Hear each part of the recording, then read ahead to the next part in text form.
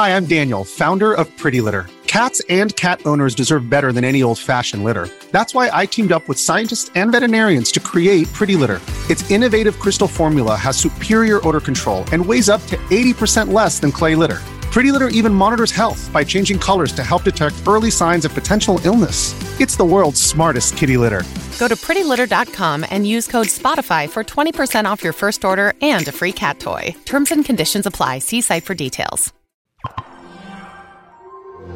Hey everybody, I'm Bill, that's Jib. Welcome to On Deck, the PC gaming podcast where we talk all about the Steam Deck and PC gaming. And you guys probably are familiar with who Jib is. I've talked about something that that he's made on the show a couple of times. Jib, tell people who you are real quick. I'm an input specialist, but I'm probably best known as the creator of Flickstick.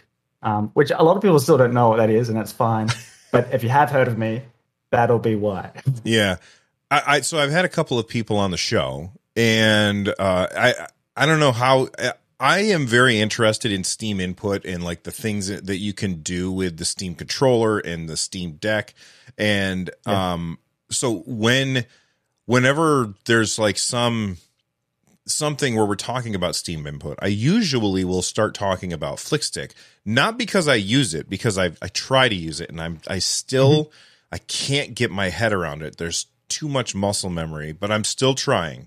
But I always like talk about it to people, and every time they're like, "Holy cow, this is amazing! This is game changing," which is exactly the same reaction that I have. And then I try it, and I'm like, my brain will only let me do the flicking part, not the rotation part. That's the part I really have trouble with. But I think it's awesome. And if I can really force myself to get used to it, I think it could be like everybody always says, a complete game changer. So Jib was in the comments of my video, and I was like, oh, cool. He's actually here. That's awesome. And he said, hey, if you want somebody to come on the show who actually has heard of Flickstick, I might know somebody. So here he is. Right. How did you come up with this? It was inspired by Splatoon, really, where before Splatoon 2 was my first Splatoon game. Obviously, Splatoon, or for those who may not know, it really popularized gyro aiming. It was really radical, I guess, in how it works, in that when gyro aiming is active, the right stick doesn't control the vertical axis at all. It can only be used for turning left and right. And this is an interesting design decision because if you've ever put a controller into a new player's hands for the first time, you've probably seen them quite quickly end up staring at their feet or staring at the sky. It just essentially solves that problem. But it does it by going, we need to be sure that they have enough vertical range of movement just with the gyro. And so for me, I was like, wow, this opens up how good gyro can be, how wide and versatile gyro can be. And the other part that Splatoon has is a camera reset button, where if you're moving in a direction when you press it, it doesn't just reset the camera vertically, but it also flicks the camera around behind you to face that direction. And I thought, from watching videos of people doing it before I got the game, if this is really powerful as I think it is, and as flexible as I think it is, you could almost do away with the right stick altogether if you're doing this for your big horizontal movements, gyro for your smaller horizontal movements, and all of your vertical movements. And then I thought, if you could do away with the right stick altogether, you could actually move that functionality onto the right stick and have it no longer tied to your movement at all. And so then when I finally got the game and played it, I found that it didn't do some things that I thought it would do.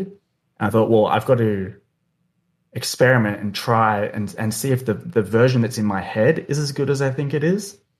And so I made open source software, converts controller input to keyboard and mouse input, and I was able to just kind of force those controls into any game and be like, yeah, okay, Doom 2016, Overwatch, it just works. It's great.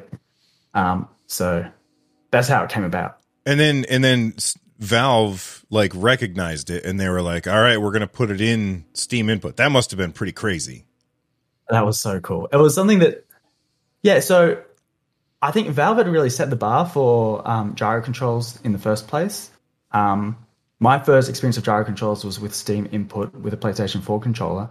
And then I played Splatoon, and I was like, well, hang on a second. How come these controls aren't very tight? They kind of feel less reliable, even though the game's running at a great frame rate. Why is that? And so in investigating my own software, I realized that Steam was keeping things very simple, and Splatoon was probably doing a lot of, I guess, kind of overthinking it in a lot of ways. And so Steam set the bar very high. And so then to see that feature kind of like everything come full circle, where I'd gone, okay, here's some things that Steam doesn't do that I'd like it to do. And a couple of years later, see them actually in Steam, that was an awesome feeling. I was just over the moon. Because I'll tell you what, originally I started working on this gyro stuff and FlickStick stuff and documentation for how to do it and open source software in the hopes that game developers would take it and run with it. Mm-hmm. So then I wouldn't have to spend all my free time working on this stuff anymore. And but it took too long, so I ended up getting, my dream job out of it, and like it's been great. But for a good long while, I was just hopeful that someone else would run with it so that I could just play games that way without actually trying to do all this work myself. I think that it would be probably the new default. Kind of like how, in my opinion, Orange Box from that had Portal and oh my god, what the hell is the name of their team shooter?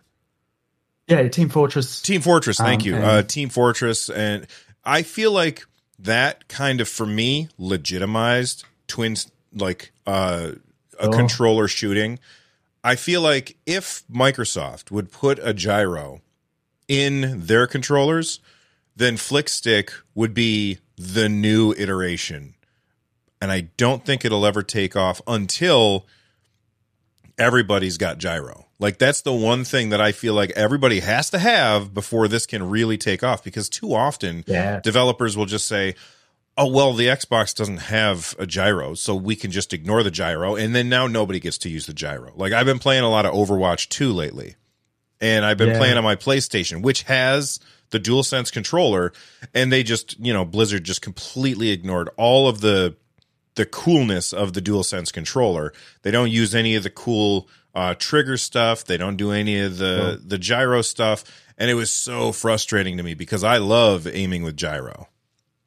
Yeah, sure. I know you do. And so for me, it was, it's why I didn't get a PS4. I think PS4 was had a very strong run in its generation compared to the Xbox One, which, it also did well. They're both great consoles with great games on them. But I think the PS4 really stood out, and, the numbers, the sales kind of reflect that. But for me, I was like, look, these games look really cool, except aiming is sometimes important in them, and they don't have gyro controls. So why would I get a PS4 where I can just use a PS4 controller on PC? And so I didn't get a PS5 until I knew that my stuff was coming. I was working on Fortnite. I knew my stuff was coming into it, and I was like, this could be impactful. This could be the start of something different. So I'll get a PS5 optimistically. That's awesome. Anyway, thank you very much for making FlickStick. I'm going to keep plugging away and learning how to use it, because I can see the potential, and the biggest roadblock is me. Yeah, go ahead. When I had FlickStick working, for me, like, I really enjoyed it. For me, it wasn't like the be all and end all. The focus was still very much gyro, and it still is for me. But what I really was quite surprised to see when I shared FlickStick with other people, showed them what it's like, is it was almost like a bait and switch, where people who had written off motion controls because they're motion controls, so why would you ever try them, suddenly saw, well, hang on a second, FlickStick looks really interesting, and you need motion controls to do FlickStick. Okay, I'll give that a go.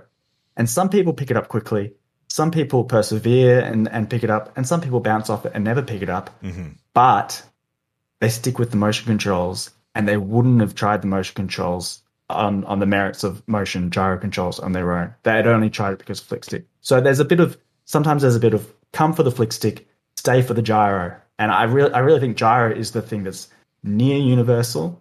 And we don't really have any data on how much easier or harder flickstick is for really brand new players, because everyone has this muscle memory. Every gamer has this muscle memory that they're working against. Yeah, the gyro, I think, is really a key there. That's true. I will say that I think that, like you said, that people dismiss motion controls very quickly. And, thank you to the Nintendo Wii. The Nintendo Wii was an awesome console, but there were a lot of games where you're just like, shaking stuff around. Yeah. And like, as soon as you hear motion controls, that's what you think. You think of that stupid waggle that we were doing. Yeah, sure. And that's not what gyro aiming is. It's completely different. And people just need to get it out of their heads that's what it is. All right. Yeah, well, even with Breath of the Wild. Sorry, you keep going to continue. Go ahead. Well, so with Breath of the Wild, we talk about gyro controls. A lot of people were kind of converted by Breath of the Wild. It's a fantastic game.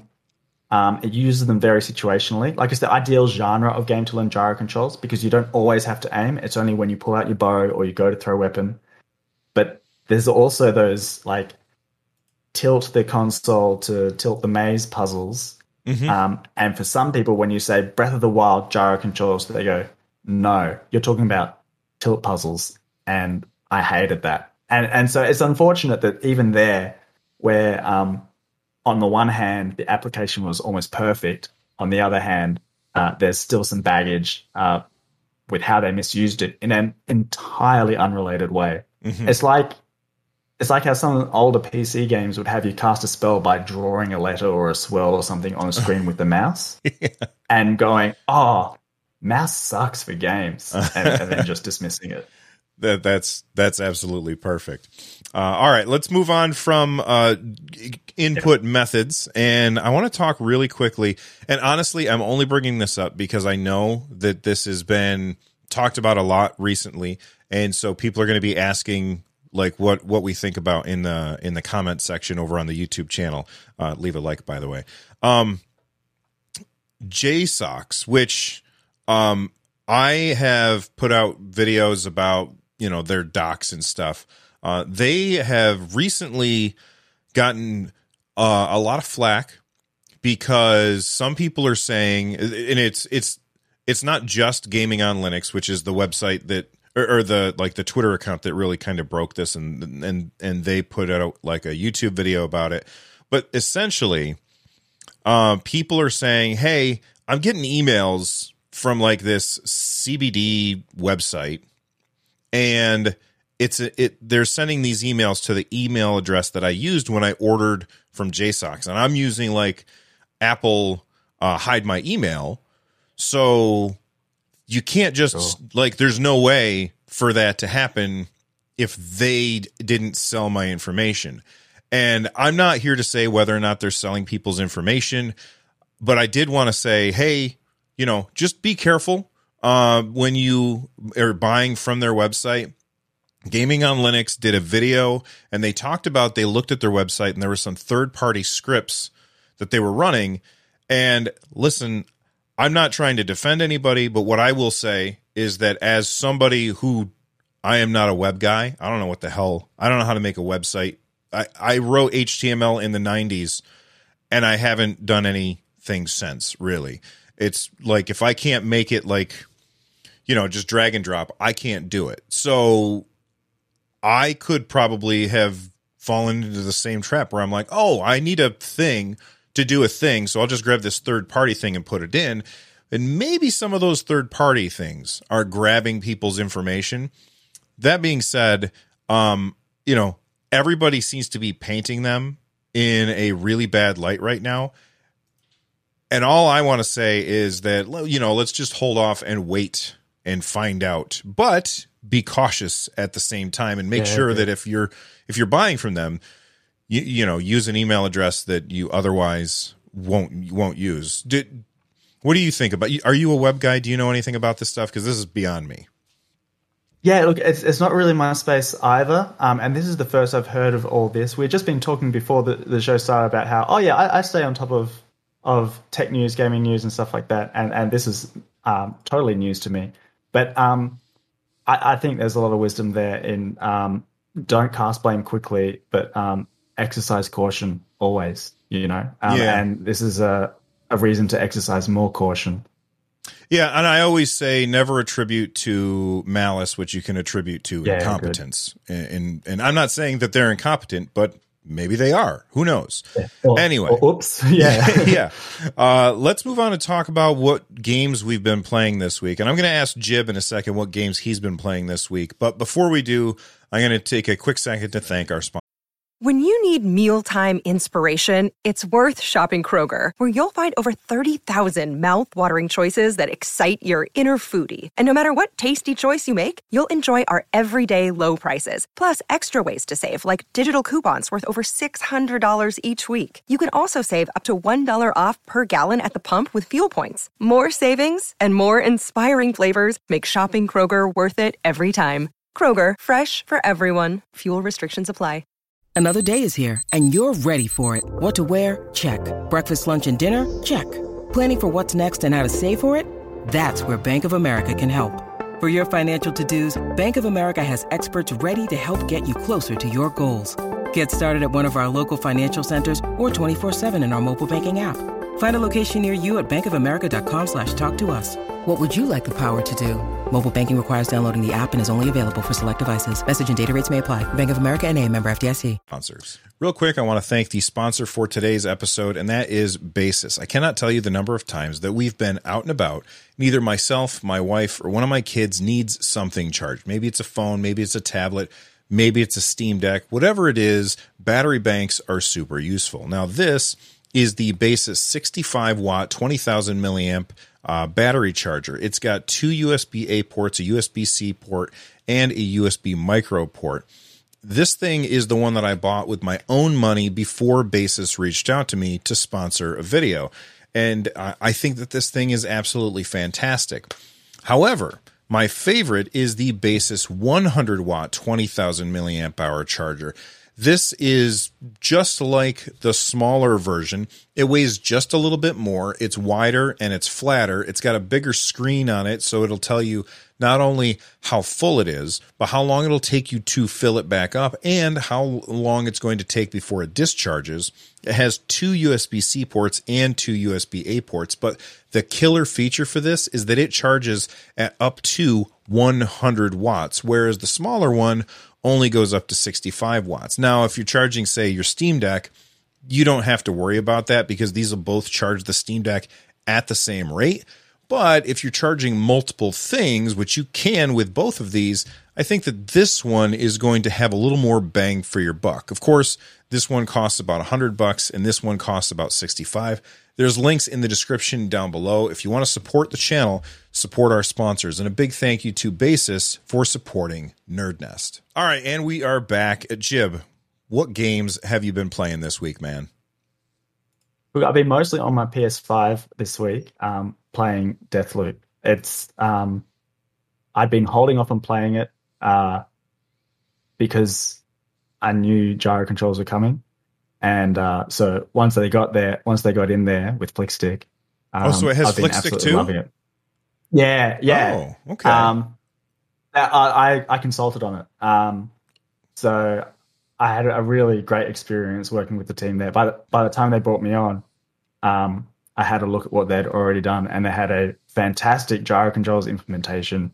There are a couple of things to kind of like figure out, but mostly the advice was on what do players actually expect, what kind of ranges of sensitivities do players actually need here, which a lot of games get wrong. Mm-hmm. So they've done a fantastic job, and I've been really enjoying playing it. It was already like a really well-received game anyway, and one of those that I was really hoping would get gyro controls eventually. So to be able to help out with that has been awesome. It's funny. I think I got it part of my PS Plus subscription, so I installed it.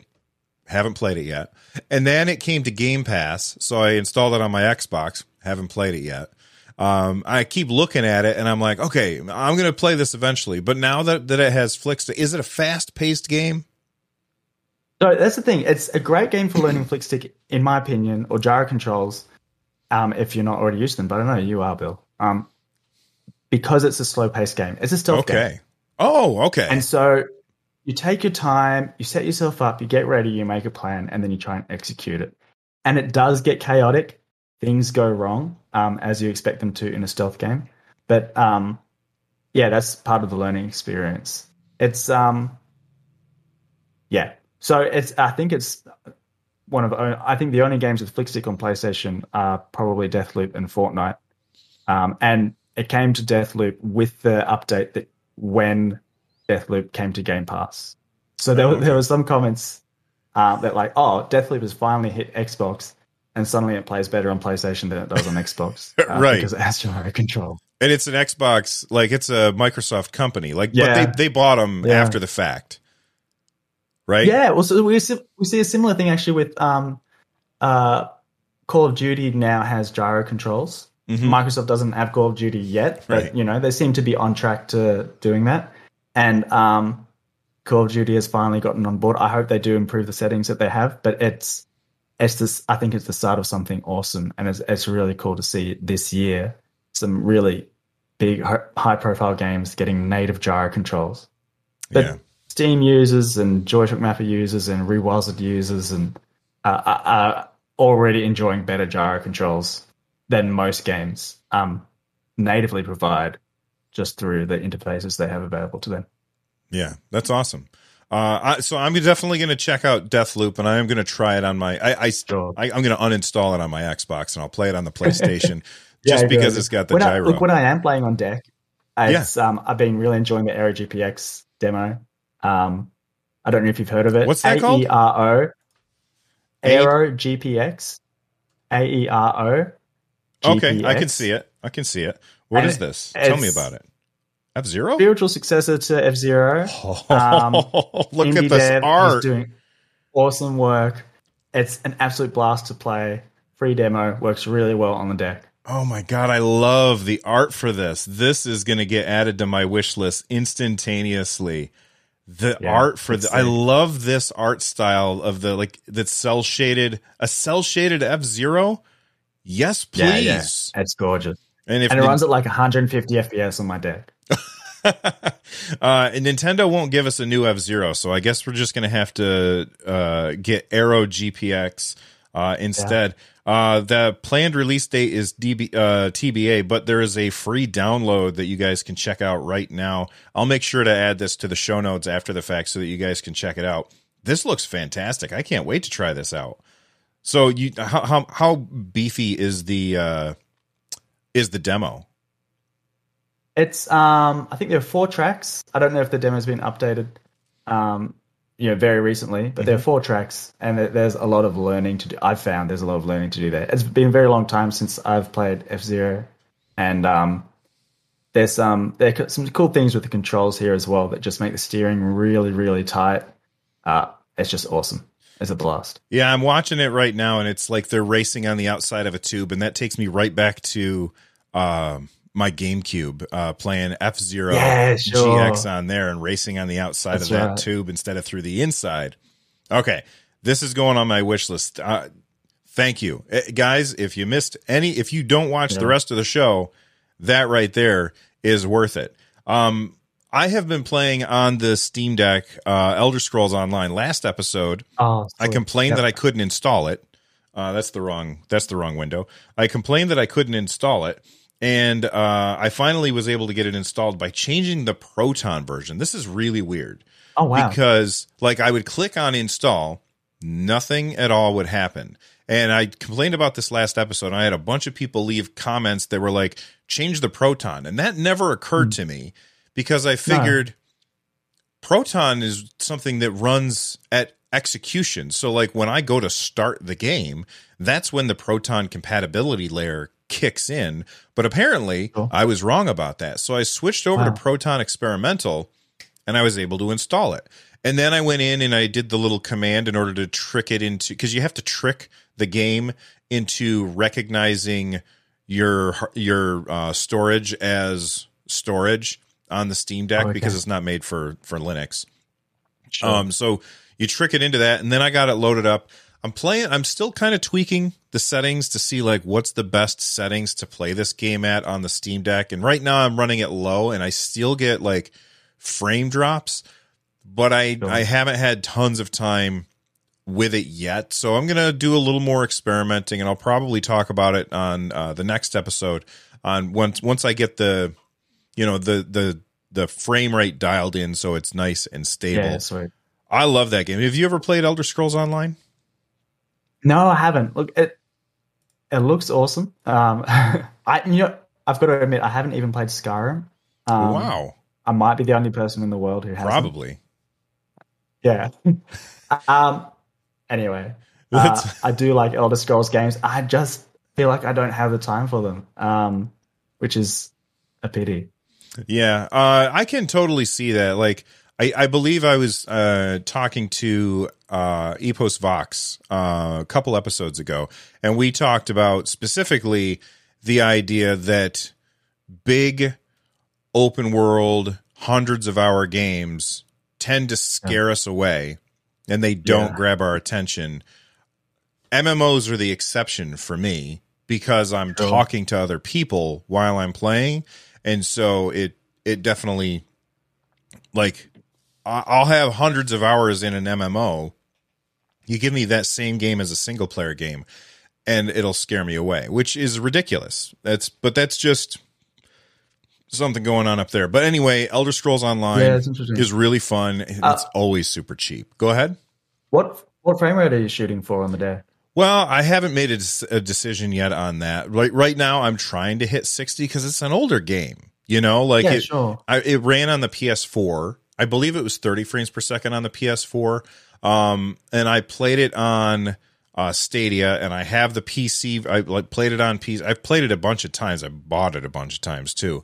I want to hit 60 because like it feels really good, and it's a very action heavy combat.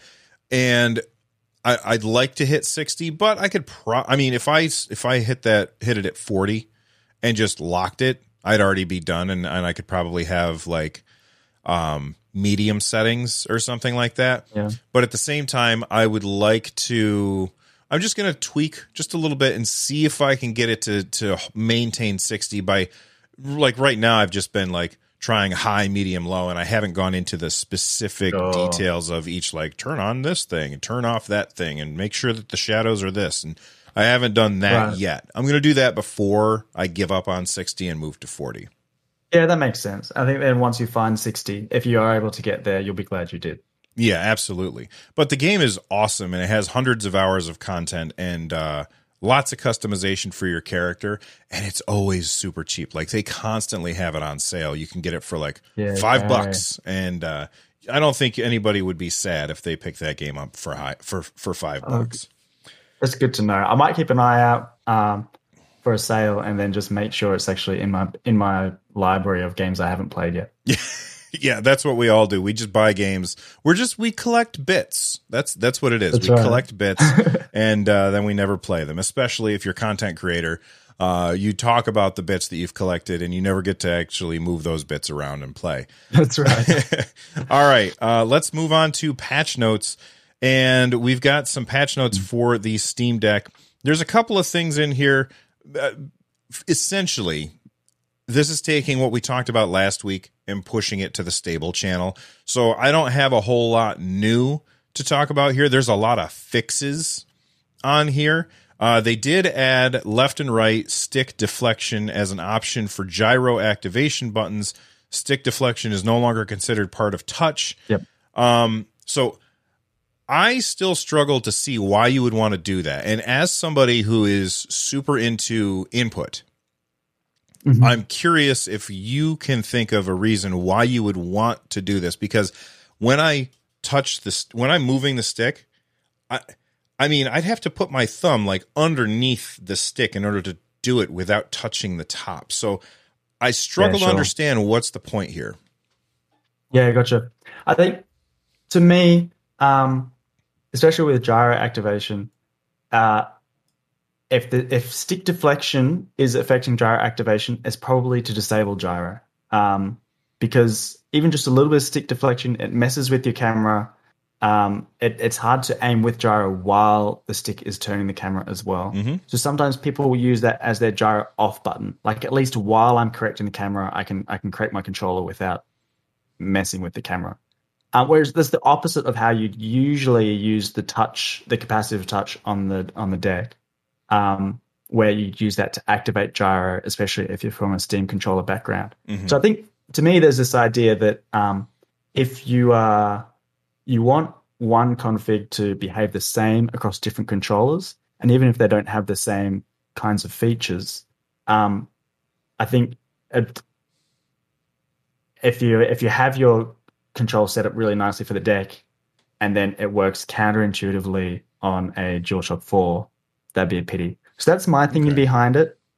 But also just that they are slightly different things. What's the harm in letting players treat them slightly differently?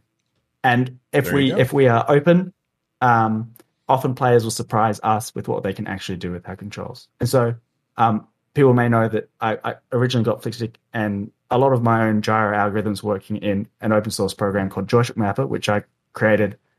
Someone else is running now.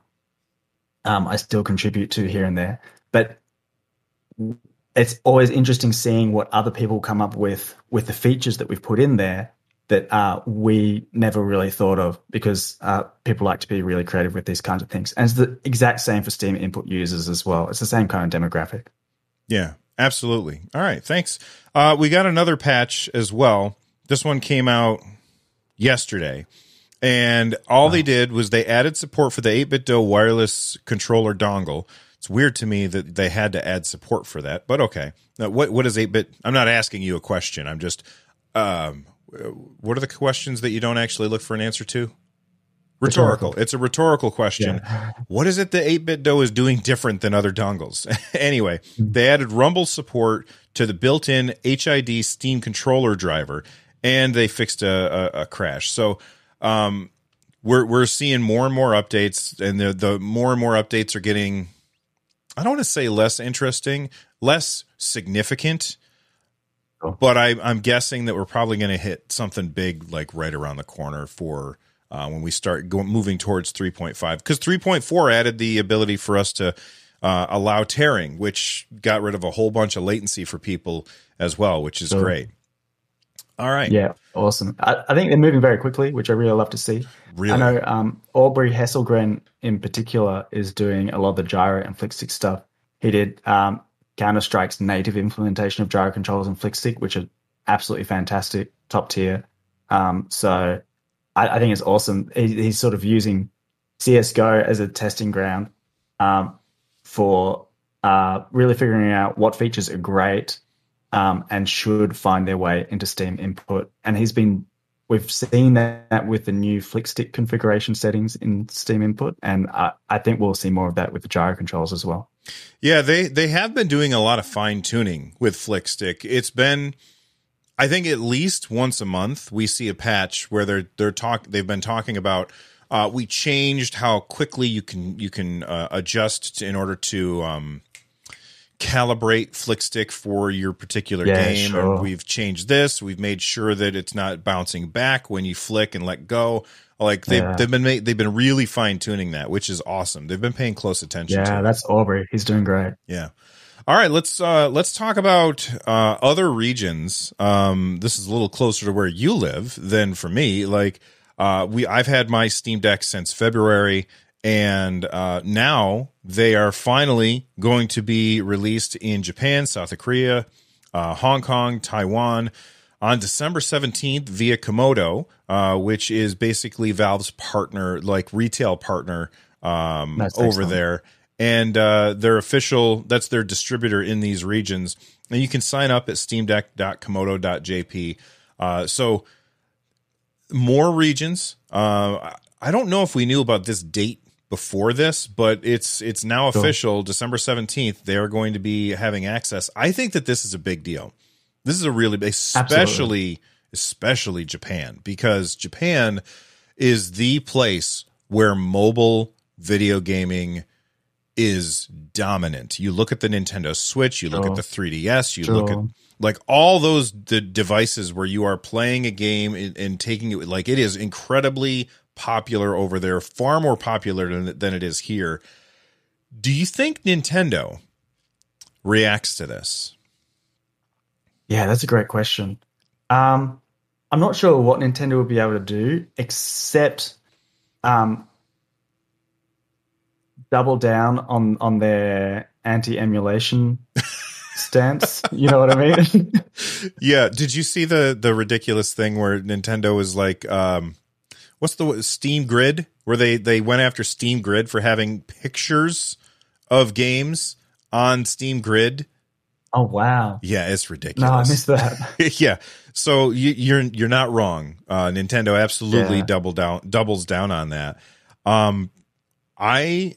I mean, this Nintendo, I feel like Nintendo wanted to put out a Switch Pro, but they ended up putting out the Switch OLED because just getting the parts was too hard.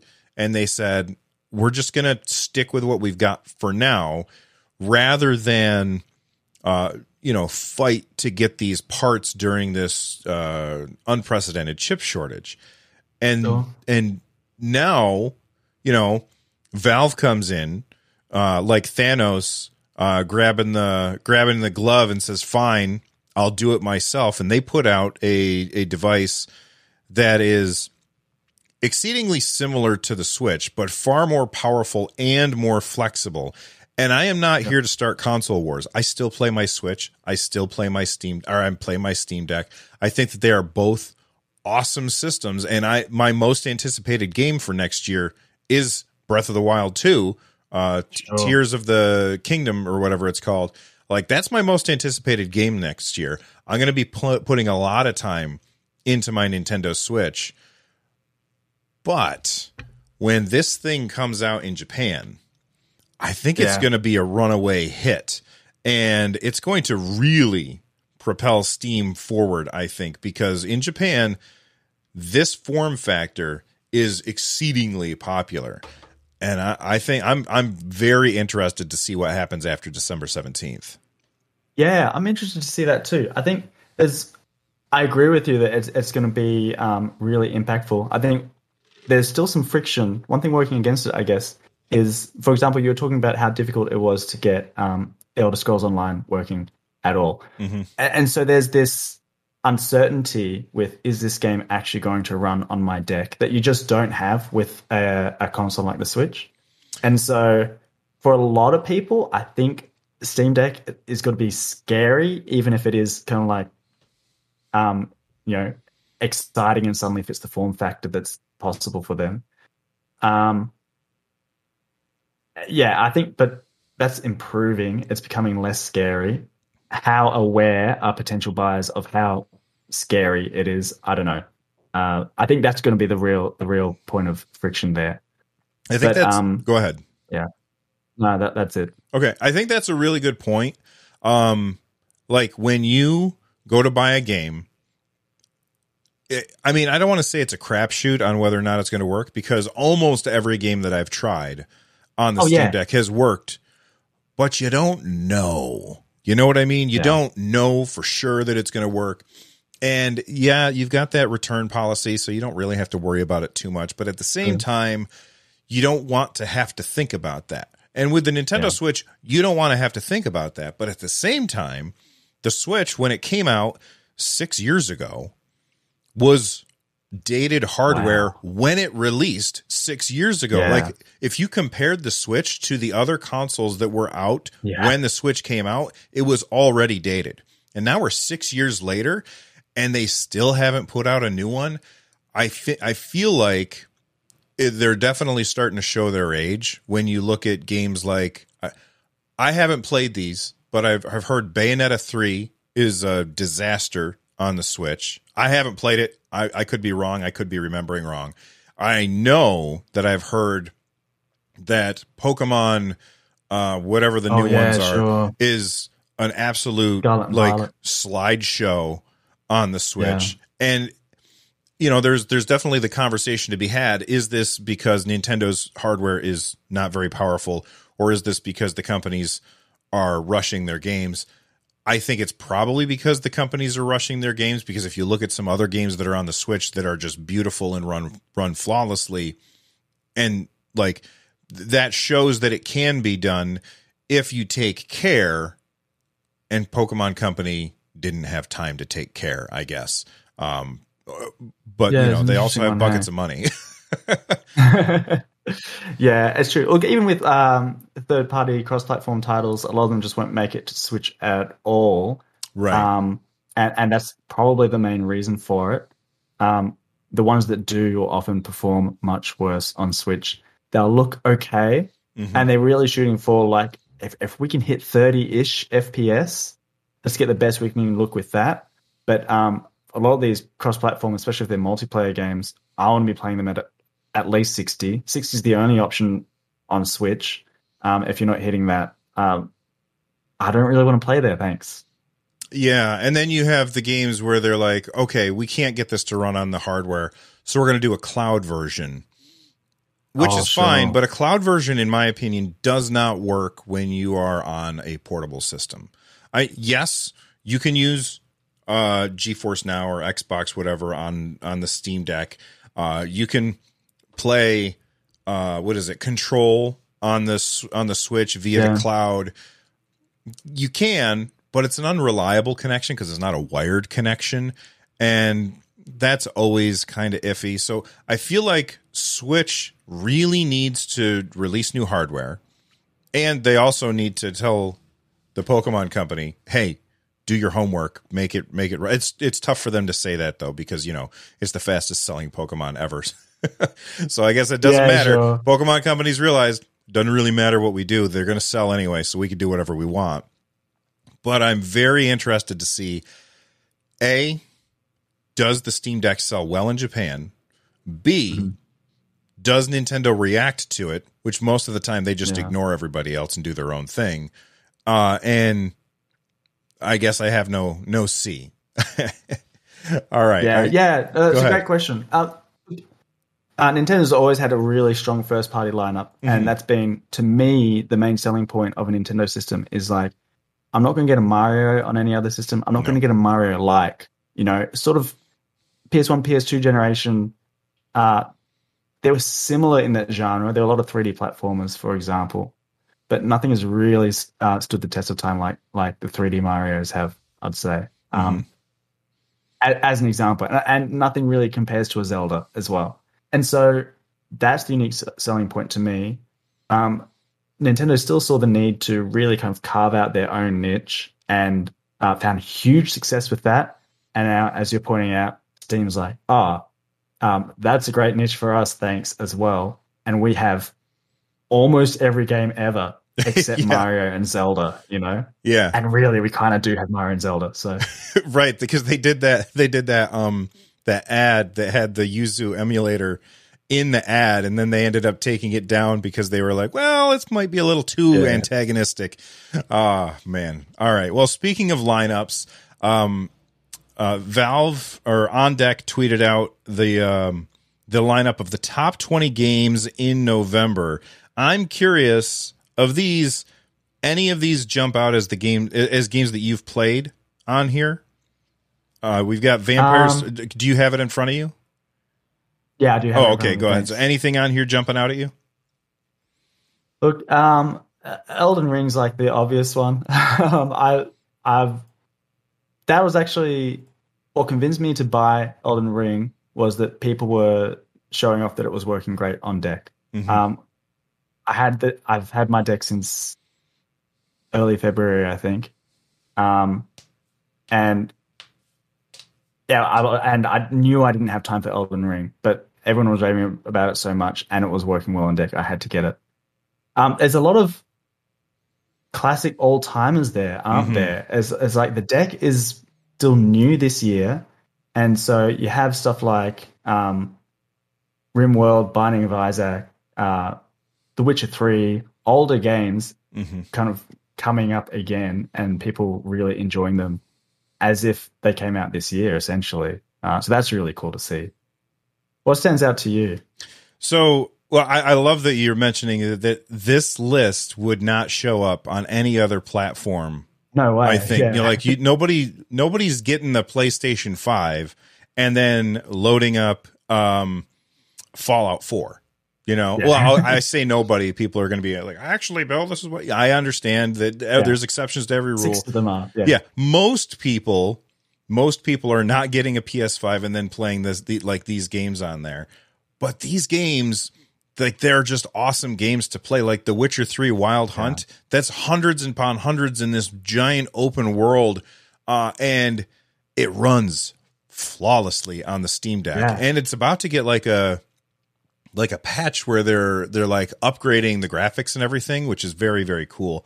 As far as the games that jump out to me, obviously I've talked about Vampire Survivors endlessly. That game is amazing, incredibly fun, and super, super addictive. It's so relaxing and intense to play at the same time. Monster Hunter Rise, last year when that came out, that was probably my game of the year. I don't actually pick a game of the year. Maybe I should. I don't know. I don't usually do. But Monster Hunter Rise, man, I dumped tons of hours into that. It's so repeatable. I love short, repeatable game loops over and over. Monster Hunter Rise has that in spades. And it's such a great kind of game to land on the deck, isn't it? Because Monster Hunter games for so long were only portable games. Mm-hmm. And they're like, all right, we're going to bring them to home consoles and PC. And then the deck's just like, cool, it's still portable. Yeah, I had it on the Switch, and I put probably 80 hours. No, I think it was 50 hours into it on the Switch. And then when I got the deck, I was like, well, I'm going to buy Monster Hunter Rise because I know I like that game, and this has better sticks than the Nintendo Switch. So I thought this is going to feel like better, and it's a higher frame rate, and the graphics are better, and it has voice chat, and you take all those things together. I think I doubled my hours on the Nintendo Switch on the Steam Deck, and I had already finished the game. And then Sunrise came out, and I played it some more. So that game jumps out of me. And, you mentioned Elden Ring. I bought that game specifically because Valve had fixed the game launched. Yeah. There were stuttering issues. From Software they're not the ones that fixed it. Valve said, hey, we're going to make these shaders and fix it ourselves, and then they did, and it ran really well on the deck. I mean, it's not 60 frames per second or anything. Right here, for a little while, it looked like deck was the best place to play it, apart maybe from the home consoles, just because of what Valve did there. So that's awesome. Yeah, that game is so fun, and we'll talk about it in a little bit when we talk about possible awards. Although we're already at 45 minutes, so we'll have to go fast. The thing that stands out to me the most about this list is how diverse the games are. Sure. It's not just open world shooter with RPG mechanics. Like we've got Brotato on there. We've got Hades on there. You've got Fallout 4. You've got Slay the Spire, a card game. There's so many different genres represented here. And these are the top games, the top 20 games played in November 2022 by hours played. I just think that that's awesome. Anyway. For sure. And you look at like RimWorld, for example, which I never played. What is that? So it's I haven't played it, but I have friends who played it a lot, and it's sort of you're dropped on a hostile planet and you have to manage a bunch of survivors. It's 2D top down in sort of a very similar style to Prison Architect. Okay. Lots of systems interacting with each other. So I think you're not really directly controlling anyone, and you're likely to die, and it's all randomly generated and stuff like that. And basically, it's the kind of game I'm sure you absolutely need a mouse for. And so it's the kind of game you wouldn't see on any console list. And it works great on deck. You've got your trackpads, you've got your gyro, you've got sticks if you really like to use them that way. Mm-hmm. It's just fantastic. And it's the kind of appearance that I think is impossible on another platform, almost impossible on another platform. I think if people embrace gyro more, you'd see gyro as a mouse more. Mm-hmm. Unlike like World of Good does on Switch and a few other games as well. But yeah, you hear me. Yeah, and you're right. It's probably because I scrolled down when you said it's probably not supported. It's like it has to be a mouse kind of game. And as I scroll down, it does not list controller as a valid input method. But with Steam Input, you don't have to have that stuff. You can just make your games work, which is awesome. And so it can make a most played list. Like, that's awesome. Yeah. On a system that does not have a mouse. A game designed for a mouse is one of the top 20 most played games by hours on the Steam Deck. That is a testament to what you could do with Steam Input. It's just so flexible, and it's probably the reason I was so excited about the Steam Deck when it got announced. Oh, sure. I wrote an article recently called A Million Reasons to Support Mixed Input. So mixed input is when a game supports mouse and controller and keyboard at the same time nicely. And it was sort of pointing to there are more than 1 million Steam Decks out there. Every one of those is a reason to support mixed input in your game. Because if your game naturally works well with a controller and a keyboard and a mouse at the same time, which many games don't, but if you can make that happen, suddenly it controls well on deck. Yeah. So do it. It drives me crazy when I go to play a game and I want to do the mixed input. What happens is that the game starts flickering back and forth between like the on-screen prompts are like press X, press E, press X, press E, because as I'm using the mouse, the trackpad, that's right. I'm using the mouse over here, so it tells me to press E, and then I use the stick on the left, and it's that's like the controller, and it's like stick, press A, and I'm like, okay, so now I can't remember what I have to push, and then I just end up not playing that game. So developers, Valve makes a very good. Go ahead. Sorry, Valve makes a very good recommendation to developers, which is I understand that you're going to detect the input type and change your on-screen prompts accordingly. If possible, only change to keyboard prompts when you get keyboard input, not with mouse input. Because the most common way to mix inputs is gamepad and mouse. Right. Well, mouse is trackpad and gyro. If you just kind of like can change it that little, obviously you never really know what's going on under the hood in some games. But if you can just make that little change, suddenly you lose that flickering. It works great on deck. Yeah, it does. And it gives you, it makes configuring your inputs for a game so much easier, because then you don't have to go in and like, okay, I'm going to set the left joystick as WASD, and then I'm going to go in and say, set this as W, set this as A, set this as S, set this as D. And then I got to figure out, okay, what's the button to jump? And then when I go to play the game and I'm looking at the screen and it tells me press E, press then, R or E. And then I have to remember, what did I bind that to? And it makes me have to do too much work, and I don't want to have to do too much work. Exactly the same for me. Yeah. All right, let's move on and talk about the Game Awards, because Valve is giving away a 512 gigabyte Steam Deck every minute during the Game Awards. That's just wild. It's crazy. So in celebration of the Game Awards and the Steam Deck being in stock for now, we're giving away one 512 gigabyte Steam Deck per minute of the broadcast on December 8th. Learn more and register. How many decks is that? How many? I don't know how long it is. I'm going to guess the Game Awards is probably like, somebody in chat is going to tell us, or in the comments down below is going to be, Bill, you should know this, but hey, I can't know everything. I'm going to guess it's going to be probably 2 hours, maybe 2.5 hours. And so that's 2 hours is 120 minutes. So 2.5 hours would be 150 minutes. So 150 Steam Decks, that's not that many.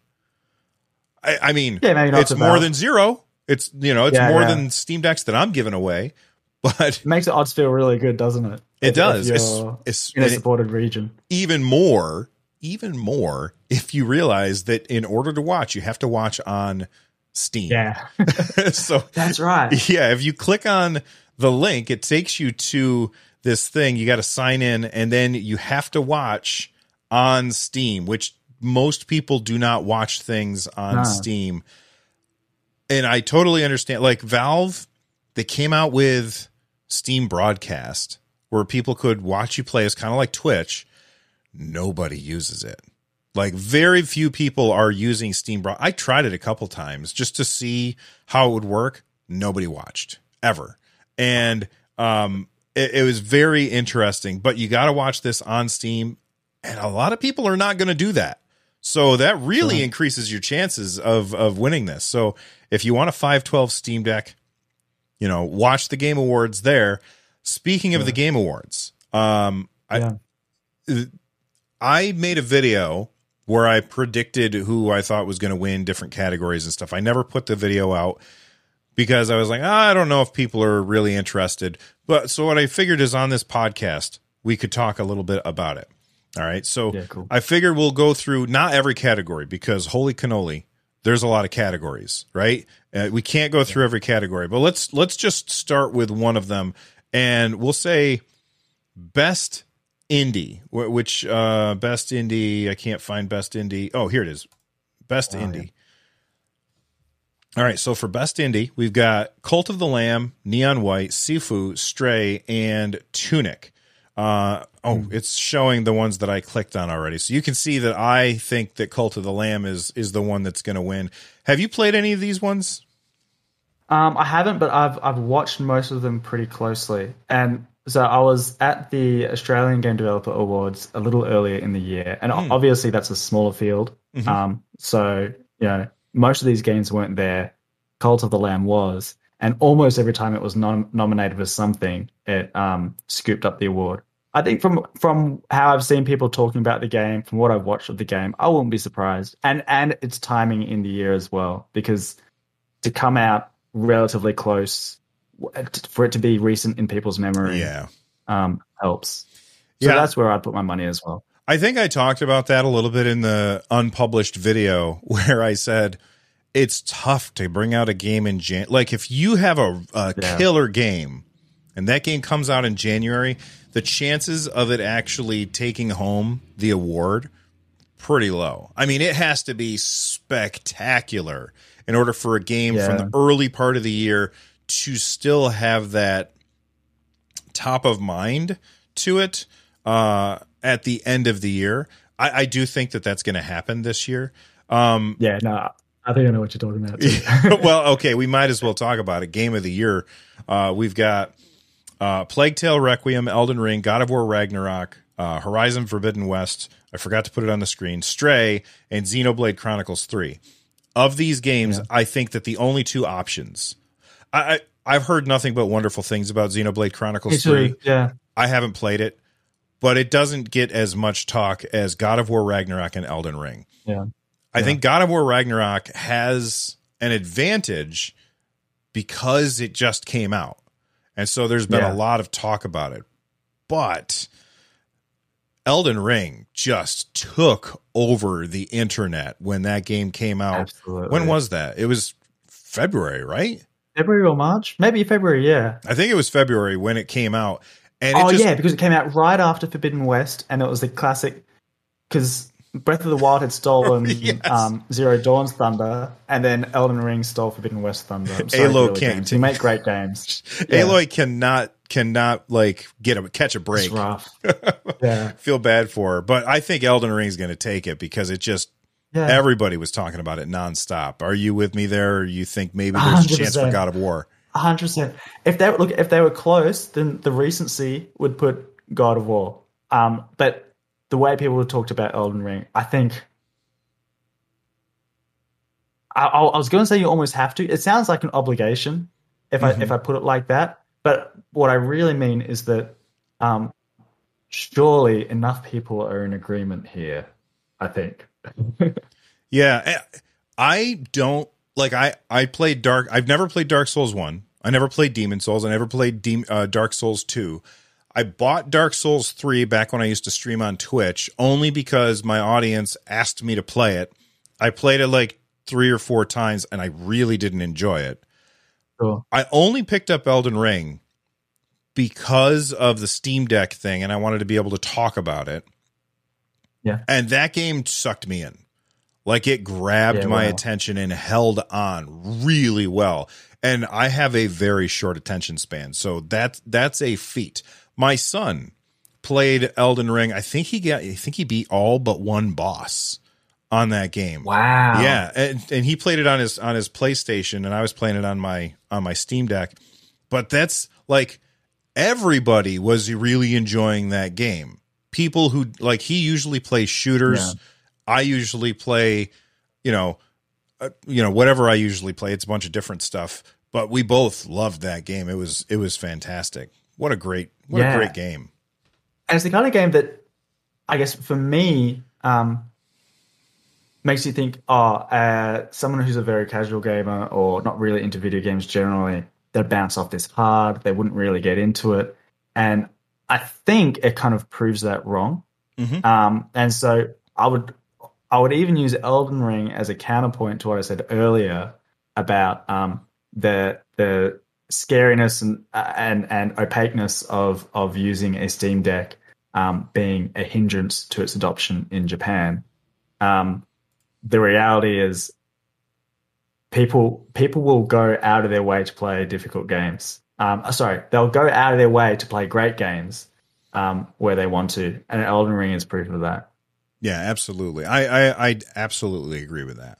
All right, we had some upcoming games to talk about, but we're already hitting the hour mark, so I think it's time to wrap it up. Jib, I need you to tell everybody all of the places that they can find your stuff, so that maybe they can learn more about Flickstick. Yeah, look, I mainly point people towards Twitter. It's at JibSmart, and my YouTube, which is linked to my Twitter, is JibSmartGD is my YouTube handle. Oh, thank you very much, because I'm JibSmart Game Dev. And keep an eye on what I'm doing, because I really like to talk about controls, not just about gyro controls and Flickstick, but I do like to point developers to best practices.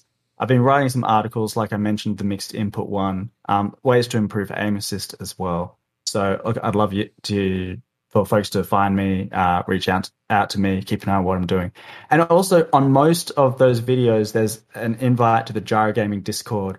You don't have to, you can be using any software you want to be getting gyro controls into your games. It can be on Steam Deck. It can be Joyshock Mapper. Maybe you don't like input remappers and you're just playing Splatoon and Fortnite and other games that natively have gyro. We'd love to have you there. It's growing and it's an awesome place to be. Before we go, I was just looking at the banner on top of your YouTube channel. It's got all these awesome controllers on. First off, is that a real picture or is that photoshopped? That's a Blender render. I modeled those controllers. So if people who watch my videos will know, I have a 3D overlay that people keep asking me to release, and I just haven't found the time to do it yet. But I used those models, put them in Blender, and thought it'd make for a good backdrop. It does. But the reason I ask is because, what's your favorite controller? Yeah, it's a great question. So look, DualSense is wonderful. Some people don't like how the shape has changed since the DualShock 4. I like it equally, I guess, and I like the added weight of it. But my DualShock 4 has an official PlayStation back button attachment, and so that wins for me at the moment, because those back buttons are just wonderful. Are you going to pull the trigger, so to speak, on the really expensive DualSense Edge? I'm not. I am going to try to convince someone at PlayStation to send it to me for some reason. I'll do the Steam Deck I got before the deck came out. It was a thank you from Valve for Flickstick, which was really kind of them. They certainly didn't have to do that at all. But I just, maybe someone else wants to thank me for something. Maybe PlayStation wants to send me a really expensive controller. I wouldn't complain. I want one of those so bad, because I really do like the DualSense controller. Yeah. But $200, and the same thing with the Microsoft one. Like, I've gone into the little make your own controller thing where you customize all the colors. I've gone into that 6 or 7 times, customize it, all the way, and then add it to the cart. I was like, all right, let's put the case in there, let's put the extra sticks in there, and all the little tweaky things. And then I'm like, this is reasons, stupid. Right? What the hell do I need this for? What would you say? Yeah. For work reasons, right? It's a business expense. Yeah. I mean, I could tell that to my wife and she would say, yeah, that's okay. Go ahead. She would have no problem with it. But I know that I don't need this. And so I just add it to the cart and then delete the cart over and over again. Is DualSense your favorite, or are you too much of a touch trackpad kind of Steam Deck and Steam controller too good for you? So, if you know what I mean. No, I totally get what you mean. The Steam controller for a really long time was my favorite controller, in spite of the fact that I think that the face buttons are too small. Like, I don't like the way that they feel. They're too small and too rounded on top. I don't like the way that feels. I'm not a fan of those face buttons. I think that it's a fantastic controller, but I almost wonder if the reason I liked it so much was because of how powerful and customizable Steam Input is. And you don't have to use a Steam controller with Steam Input. The DualSense is technically better than the Microsoft Series X controller. In my opinion, it's a better controller, but I prefer the Microsoft controller feel. I like the way it feels better, but it doesn't have gyro and the triggers are not as cool. But at the same time, because Microsoft doesn't have gyro, nobody supports it, because Microsoft doesn't have the fancy triggers that will give you the differentiated resistance. Nobody uses it. Like, very few games support those features of the DualSense controller. So my favorite controller is absolutely the Steam Deck right now, just because I have it. It has everything. Yeah, good. But if I'm just using a controller and not the Steam Deck, I think it's the Xbox controller is my favorite, even though it's not as good. Sure. All right. Yeah, no, I hear that. How do you like the Switch Pro controller?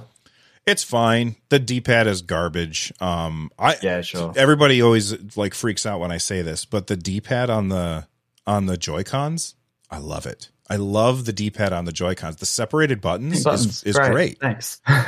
Yeah. But I'm on the same page as you there. Yeah, the Switch Pro controller I think is good, but the D-pad's not great. I love that it has gyro. And I love how big and wide and flat the face buttons are. Like, I really like big, wide, flat face buttons. I'd say people underrate the Switch Pro controller. As gyro is excellent if you're using Steam Input or DualShock Mapper. And I prefer that it has digital triggers instead of analog triggers. They're more responsive for shooters, which I'm usually playing. Mm-hmm. I prefer an analog trigger for a driving game. If you like the Xbox stick layout, that's what's on the Switch Pro controller as well. So I'm just going to throw that out there. But it's great. It is very good. I like the fact that the triggers, it's got digital triggers, which is great. But you could just set up in a game so that any input would be an instantaneous, amount of pressure on that would be an instantaneous fire of that trigger, which would be perfect for shooters. But then you have to have some other controller for playing a racing game, like you were saying. I just want to use one thing. And I absolutely can't stand it that all of the different controllers all have different layouts for the buttons. That drives me bananas. But I've talked about that extensively. Anyway, we're going long, so I'm going to wrap it up. Yeah, but Jib, thank you so much for coming on the show. And Thanks so much for having me. If you guys have not checked out his videos, listen, you've heard me talk about Flickstick before. I've done a bad job explaining what it is. So watch his videos so that you can see how it actually works. And if you use Flickstick, let us know in the comments section down below what you think of it, and what kind of things do you use it for. Anyway, Jib, thank you so much for hanging out with me, man. I really do appreciate it. I hope you have an awesome day. Stay rad, everybody. Thank you. I had a great chat with you, Bill. Absolutely. Cheers. Bye.